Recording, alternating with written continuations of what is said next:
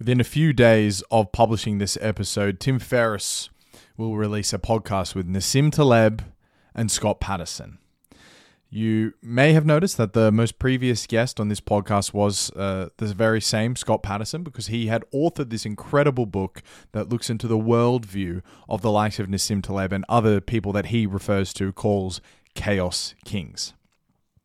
In the Chaos Kings book, there was an anecdote that really stood out to me, and that was Taleb's introduction to this fella, Benoit Mandelbrot.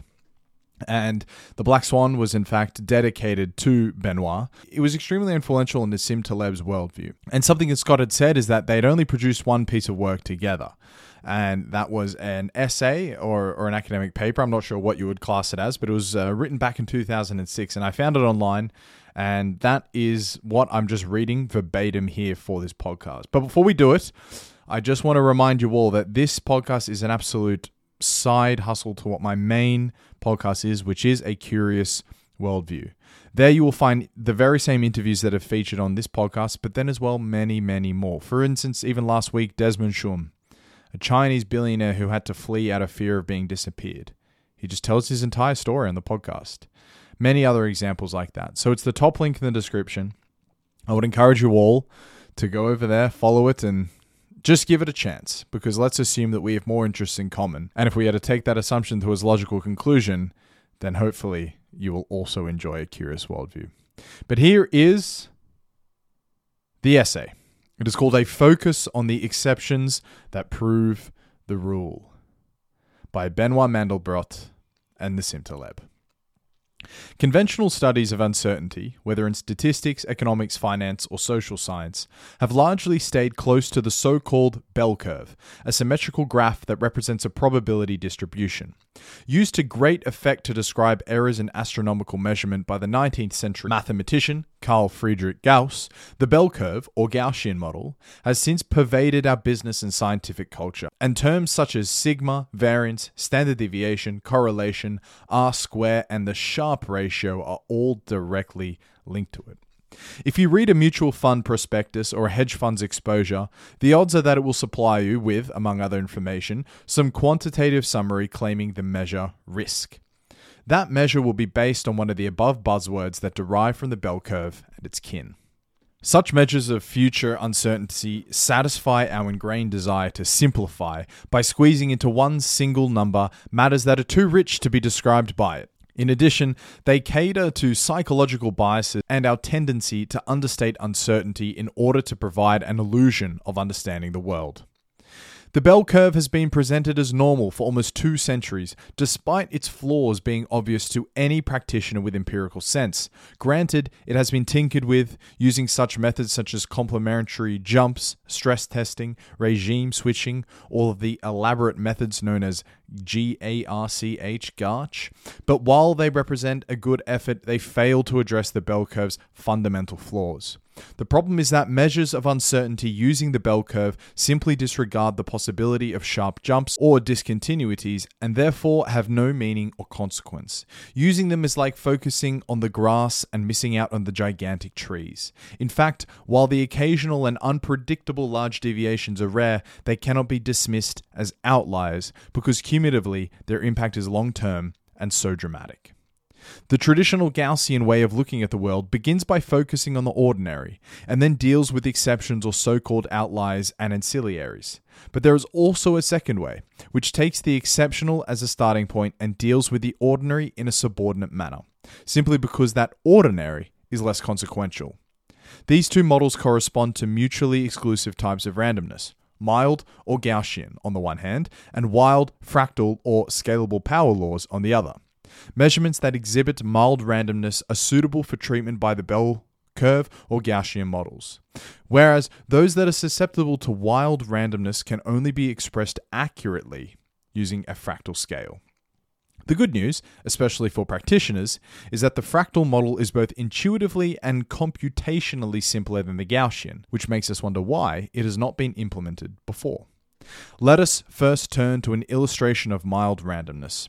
Assume that you round up 1,000 people at random among the general population and bring them into a stadium. Then add the heaviest person you can think of to that sample. Even assuming he weighs 300 kilograms, more than 3 times the average, he will rarely represent more than a very small fraction of the entire population, say 0.5%. Also, FYI, this is MEDIOCRISTAN. Similarly, in the car insurance business, no single accident will make a dent in a company's annual income. These two examples follow the law of large numbers, which implies that the average of a random sample is likely to be close to the mean of the whole population. In a population that follows a mild type of randomness, one single observation, such as a very heavy person, may seem impressive by itself, but will not disproportionately impact the aggregate or total. A randomness that disappears under averaging is trivial and harmless. You can diversify it away by having a large sample. There are specific measurements where the bell curve approach works very well, such as weight, height, calories consumed, death by heart attacks, or performance of a gambler at a casino. An individual that is a few million miles tall is not biologically possible, but an exception of equivalent scale cannot be ruled out with a different sort of variable, as we will see next. And here is where he must introduce for the first time the concept of EXTREMISTAN. Whether he uses that in language or not, we will see. All right, back to the piece. Wild randomness. What is wild randomness? Simply put, it is an environment in which a single observation or a particular number can impact the total in a disproportionate way. The bell curve has thin tails, in the sense that large events are considered possible but far too rare to be consequential. But many fundamental quantities follow distributions that have fat tails, namely, a high probability of extreme values that can have a significant impact on the total. One can safely disregard the odds of running into someone several miles tall or someone who weighs several million kilograms, but similar excessive observations can never be ruled out in other areas of life. Having already considered the weight of 1,000 people assembled for the previous experiment, let us now consider wealth. Add to the crowd 1,000 of the wealthiest people to be found on the planet. Bill Gates, the founder of Microsoft. Assuming that his net worth is close to $80 billion, how much would he represent of the total wealth? 99.9%?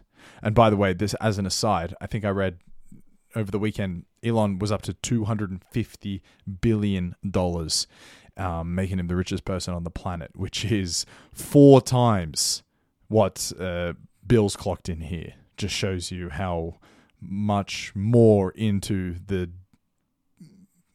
odorous bowels of EXTREMISTAN we are plunging. Back to the text.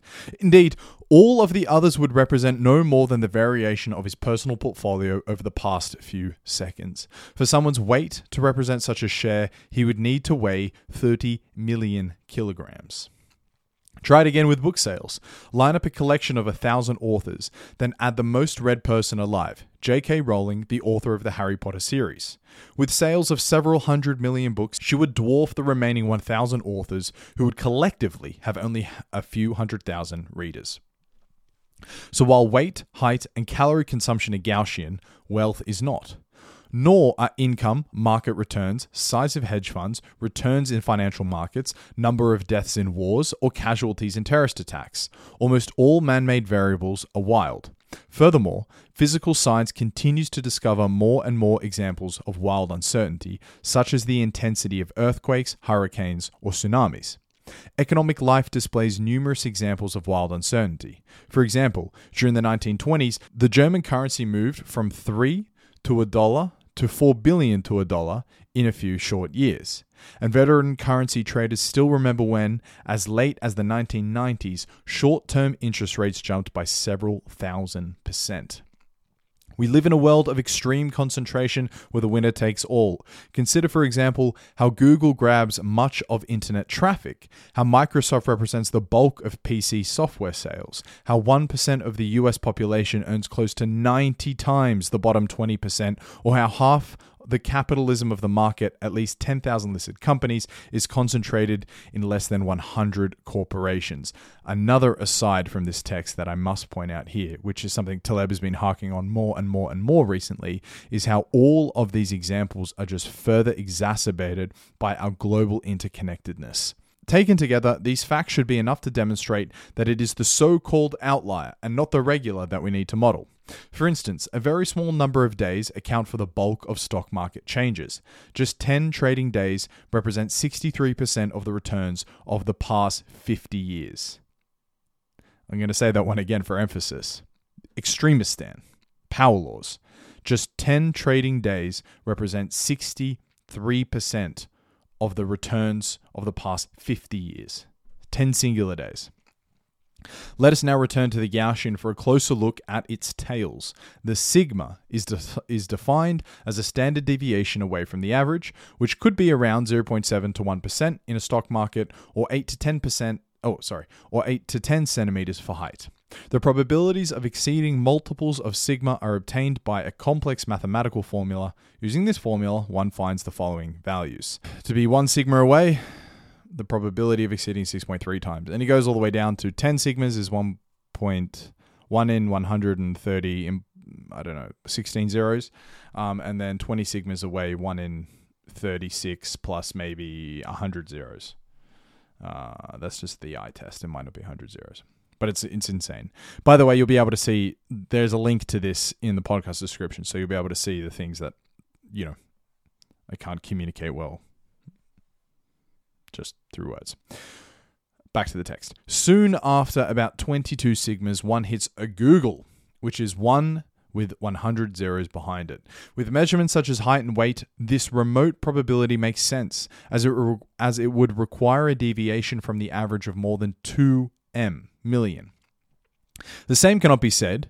Variables such as financial markets, for example, a level described as a 22 sigma event has been exceeded with the stock market crashes of 1987 or the interest rate moves of 1992 of variables such as financial markets. For example, a level described as a 22 sigma event has been exceeded with stock market crashes of 1987 and the interest rate moves of 1992.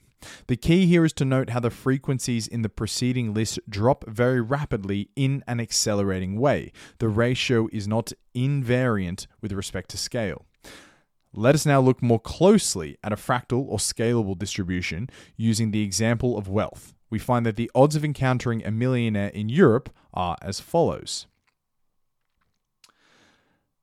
Richer than 1 million, 1 in 62.5.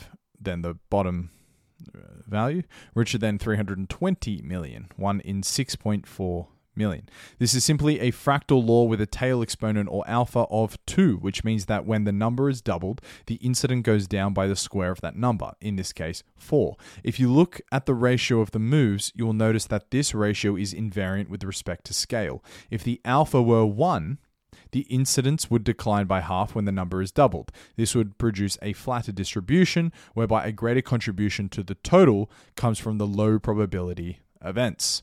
We have used the example of wealth here, but the same fractal scale can be used for stock market returns and many other variables. Indeed, this fractal approach can prove to be an extremely robust method to identify a portfolio's vulnerability to severe risks. Traditional stress testing is usually done by selecting an arbitrary number of worst-case scenarios from past data. It assumes that whenever one has seen in the past a large move of, say, 10%, one can conclude that a fluctuation of this magnitude would be the worst one can expect for the future. This method forgets that crashes happen without antecedents. Antecedents. I don't know what that word means. Before the crash of 1987, stress testing would not have allowed a 22% move. Using a fractal method, it is easy to extrapolate multiple trajectory scenarios. If your worst case scenario from the past data was, say, a move of 5%, and you assume that this happens once every 2 years, then with an alpha of 2, you can consider that a 10% move happens every 8 years and add such a possibility to your simulation. Using this model, a 15% move would happen every 16 years and so forth. This will give you a much clearer idea of your risks by expressing them as a series of possibilities. You can also change the alpha to generate additional scenarios. Lowering it means increasing the probabilities of large deviations, and increasing it means reducing them. What would such a method reveal? It would certainly do what Sigma cannot do, which is to show how some portfolios are more robust than others to an entire spectrum of extreme risks. It can also show how some portfolios can benefit inordinately from wild uncertainty. Despite the shortcomings of the bell curve, reliance on its accelerating and widening the gap reality and standard tools of measurement, the consensus seems to be that any number is better than no number, even if it is wrong. Finance academia is too entrenched in the paradigm to stop calling it an acceptable approximation. Any attempts to refine the tools of modern portfolio theory by relaxing the bell curve assumptions or by fudging and adding the occasional jumps will not be sufficient. We live in a world primarily driven by random jumps, and tools designed for random walks address the wrong problem.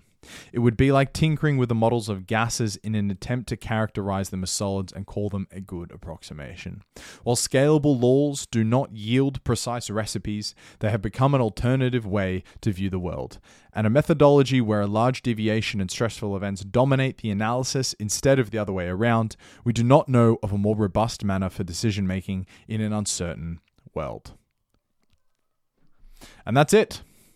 If you want to hear a little bit more about this, one of the middle episodes of this podcast called EXTREMISTAN versus MEDIOCRISTAN. I think it's potentially my favorite thing I ever learned from Nassim Taleb. This is him, I suppose, chipping away the first couple of indents into the sculpture that eventually becomes MEDIOCRISTAN versus EXTREMISTAN. Because once you do internalize it, you start to see it everywhere. You really do start to see it everywhere. So check that out if you're interested. Otherwise, I'm sorry if that was hard to follow. As I was reading it, I realized it probably was hard to follow. But as well, a reminder, go check out A Curious Worldview. I think you'll like it. All the best. Bye-bye.